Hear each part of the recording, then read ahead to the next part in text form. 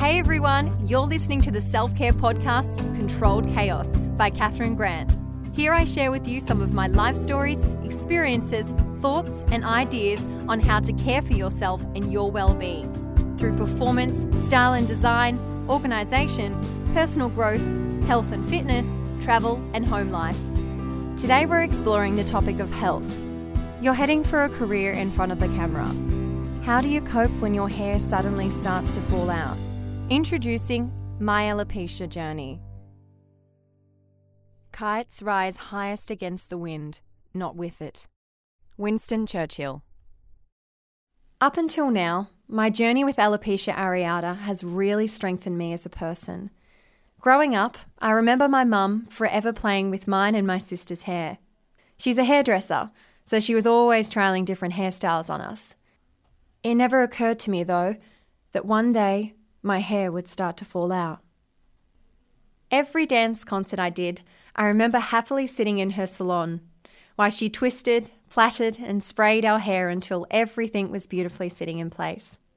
The whole process of getting ready and dancing was a small introduction to the world of performance that excited me. When I was in Year 6, I saw a high school play, and I remember thinking how wonderful it was that the students got an opportunity to act.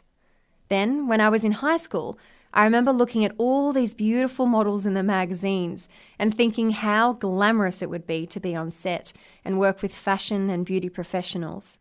Having the desire to pursue both careers propelled me into the world of acting and modelling.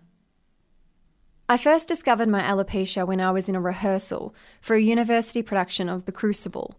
I was playing with my hair, and all of a sudden, I felt my bald scalp. I was in shock.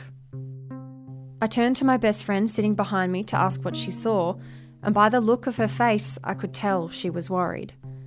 I had a bald patch about half the size of my palm.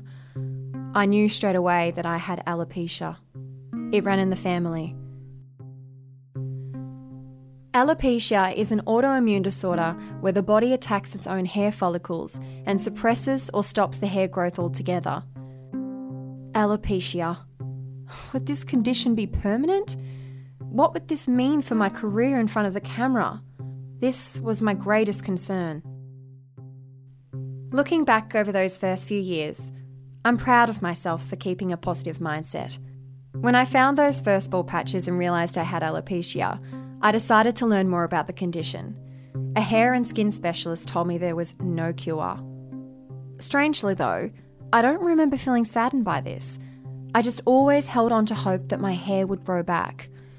There were treatments I could try, creams or steroid injections, but they could be somewhat painful. I tried the creams, but unfortunately they didn't work. I was determined to grow my hair naturally. I made a conscious effort to properly start looking after myself by eating really healthy, massaging my scalp to stimulate blood circulation, and taking vitamins for hair and skin health. Thankfully, during this time I went to South America. I was really into large headbands, which helped to cover the bald areas. And over time, my hair started to grow back. My positive mindset had a lot to do with my mum. She never gave me a reason to emotionally cave in. She would just encourage me to keep doing what I needed to do to grow my hair back. Still, one day, whilst out shopping with my family, I found a couple of new bald patches and broke down in tears, thinking that my hair would never grow back. That particular year, I had been very stressed with university, and my immune system was running low. I was working 7 days a week. If I wasn't at uni, I was at work or not sleeping or eating properly, and it certainly didn't help that I lived in Ballarat, which was very cold.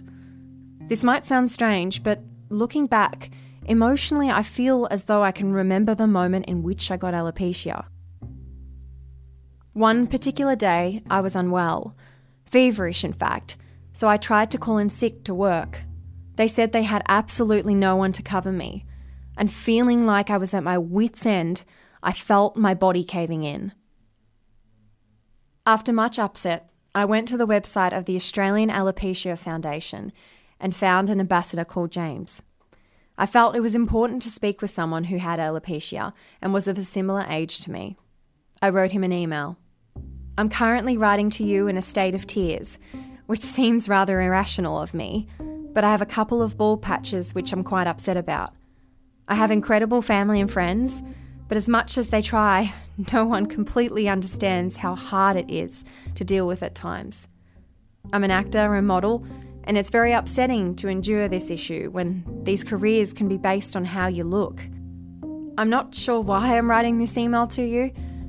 I guess in this moment I just find relief in knowing that you've been through it and continue to strive through life successfully, which gives me some inspiration and hope for my future as well. On the very same day, James wrote back, "Hey Catherine, I'm sorry to hear about your new bald patches. Feel free to email me anytime, any day. I'm always here, and it always helps letting it all out. I usually say to myself, it's 2 steps forward, 1 step back. Because if we always kept going forward, we would eventually just burn out. And it's what we learn on those 1 steps back that lets us go 2 steps forward next time. The fact that you are in this career with alopecia already shows how incredibly strong you are, and it's completely natural to feel upset about the bald patches. The fact that your hair regrows also means it should regrow again. And I think your email shows you are strong and you're trying to fight the problems you face. James." I stayed in contact with James over summer as I finished off my university degree. The last email I sent to him would be before I embarked on a 5-month modelling stint overseas. My hair grew back, and to my surprise, it grew back curlier than ever, like my grandmother's hair when she was young. Working internationally as an actor and a model has really cemented my ideas about beauty, the way I choose to deal with my condition professionally and personally, and overall how I feel about myself. When I first started working with hairstylists, on occasion they would look at me, puzzled as to why I had cut my hair at different lengths.